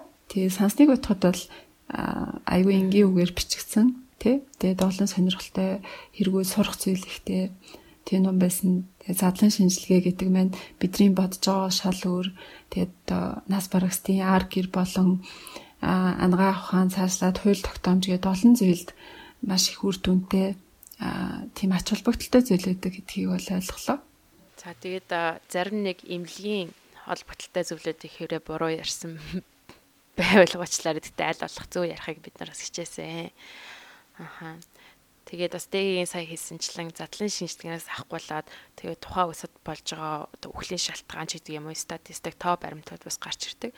Түүнээс болоод одоо тухайн улс ямар одоо өвчнөд илүү төлхөө анхаалаа хандуулах уу, ямар өвчин нэрвэгдээд байна гэх мэтчлэн тий нийгмийн эрүүл мэндтэй холбогдолтой ямар зүйл бодлоготой оруулах шаардлагатай гэдэг маш чухал зүйл байдаг учраас энэ зүйлийг нь бас ойлгож авлаа. Тэгээд эндээс айх хэрэггүй юм байна. Шинжлэх ухаан гэдэг талдаас нь харах юм бол эн чинь бас тийм муухай хүн болгоны нэг бүүлж өсгөрмөр агуулсгмэр зүйл биш үү юм байна гэдгийг бас ойлгож авсан байгаа. Тэгээд яг нөгөө нэг одоо ойр дотныхан ч юм уу эсвэл хамаатан саднаас төгөдөнд гар цөхрөлтөө уучраагүй хүн гэж байдгүй бах тий. Битэр ч гэсэн сайхан бас 10 жилийнхаа одоо найзыг алдсан байгаа харамсалтайгаар задлан шинжилгээ гэдэг маань тухайн хүний тий хэрхэн өд басан талаар асар их мэдээллийг өгдөг. Тэр нь эргээд ар гэрийнхэн бол найз нөхдөд нь маш их тийм тусламж болдог гэдгийг бол номыг уншиж байхдаа аягүй сайн ойлгосон. Тэгэхээр хэрвээ та нар сонголт аваад өд болгосныг чинь задлан шинжилэх үү гэд ингээд асуух юм бол бит хоёрын зүгээс юу зөвлөх вэ гэхээр задлан шинжилүүлээрээ энэ бол та нар ч гэсэн бусдад ч гэсэн хэрэгтэй зүйл шүү гэж хэлмээр байна. За тэгээд энэ удаагийнхаа дугаарыг өндөрлөе. Тэгээд дугаараа өндөрлөхөөс өмнө бас манай энэ удаагийн дугаарыг ивент гэсэн спонсорой Think Pharma-га хэлье баг. Эрүүл амьдралын хэм маяг түгээцгээ эрүүл мэндийн чанарыг хэмлэгч подкастын ивент тэтгэгч Think Pharma байлаа. За тэгээд нэлээд хүндхэн дугаар болсон байх. Тэгээд гэтээ бидний бас мэдих ёстой сэдв байсан болов уу гэж бодож байна. Тэгээд энэ удаагийн дугаар нь бас таалагдсан болов уу гэж та бүхэнд бодож байна. За тэгээд дараагийнхаа дугаараар уулзлаа. Тэр баяртай.